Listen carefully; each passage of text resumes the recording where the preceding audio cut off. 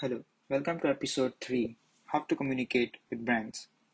For the first two episodes, you have learned building your athlete resume for more profitable recruitment and balancing school and sports.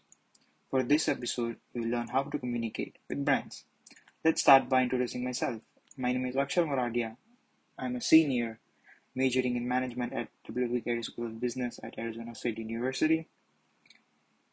And this topic is very important for your career considering your collaboration with brands is very key for your reach as well as your money, for sure.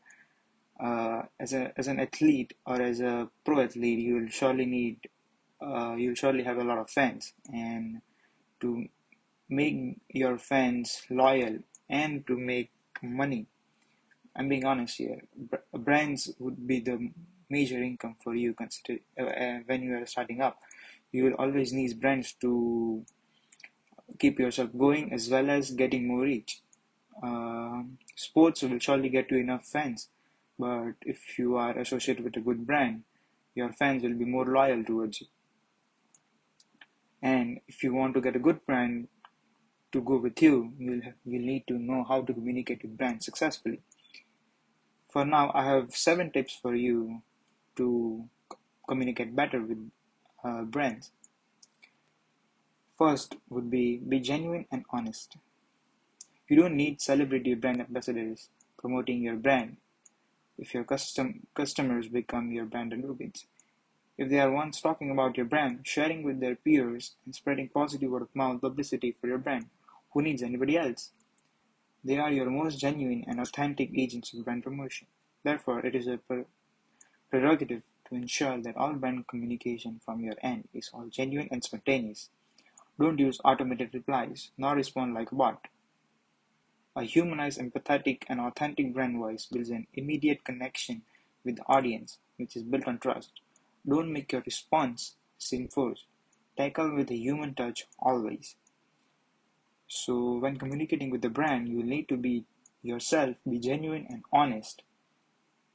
That will help brand to get to know the real you, and the real you will make them sure that you are the right person for their brand. Second thing is creating conversations. When a customer shares a positive experience, go further than just saying thank you. Give open-ended responses and strike conversations that help your brand find its humanized voice. People love it when a brand takes the time to have a conversation with them, one-on-one. Even when it's a fun and playful conversation, people will remember your brand and you for more how you made them feel. When you reach that stature of having natural, real-time and positive conversation with your customers, soon they'll be the ones doing your marketing for you. When you are creating conversations, your loyal fans will create more conversations, and that will in process will lead to more of your fan following as well as more of revenue for the brand you are collaborated to. This will bring a lot of success for both you and your brand.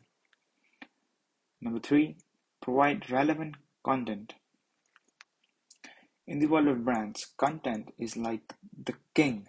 Creating content that appeals to the target audience and is yet relevant to your brand needs a bit of skill and practice, but it isn't rocket science. It's a wise and smart choice to always ask your audience to share, comment, vote, or suggest what they wish to see more of. When you listen to them, they will listen to you. In this way, your customer become the co-creators of your content. When you are communicating with a brand or when a brand is approaching you, you will already have a certain fan following and a certain image in the market of you. So when you are creating content, make sure you are being the same of yourself and ask your followers or your fans to how they want you to become. So, as I said, when you listen to them, they will listen to you. And that way, your brand and you will go accordingly in the same direction. That would be up. Number 4, don't always self promote. People don't like brands that just gloat about themselves. Even in the real world, people don't like those who can only talk about themselves. Similarly, brands that overtly promote themselves without offering any value to the client are often at the risk of losing customers, and that too without any apparent reason. In this particular situation, find a brand or communicate with a brand that is both beneficial for you, for the brand, and as well as your fans. That way, the brand knows what you are worth and why you are worth, as well as your fans are capable enough to go with the brand you are choosing. For example, if a football star goes with a brand that is a manufacturer of boating industry or anything that is not related to football, that will lead to disputes in fans. Like, why is he promoting them? Is there any use for him? Is he really using the product? That questions will lead to a lot of negative impacts, including your fans as well as the brand. Number five, be transparent. Being open and transparent and letting your customers is on what going behind the scenes help your brand earn the trust of customers. This practice not only helps the organization educate customers but also dispel rumors and improve brand awareness.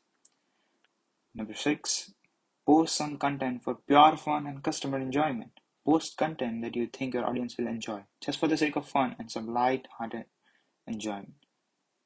Do not put any link to your blog or any other call to action. This will send a strong message to your followers that you are not just here to sell, but to delight and serve your audience. This will make the readers look forward to reading your content and also enhance the confidence they have in your brand. Thank you.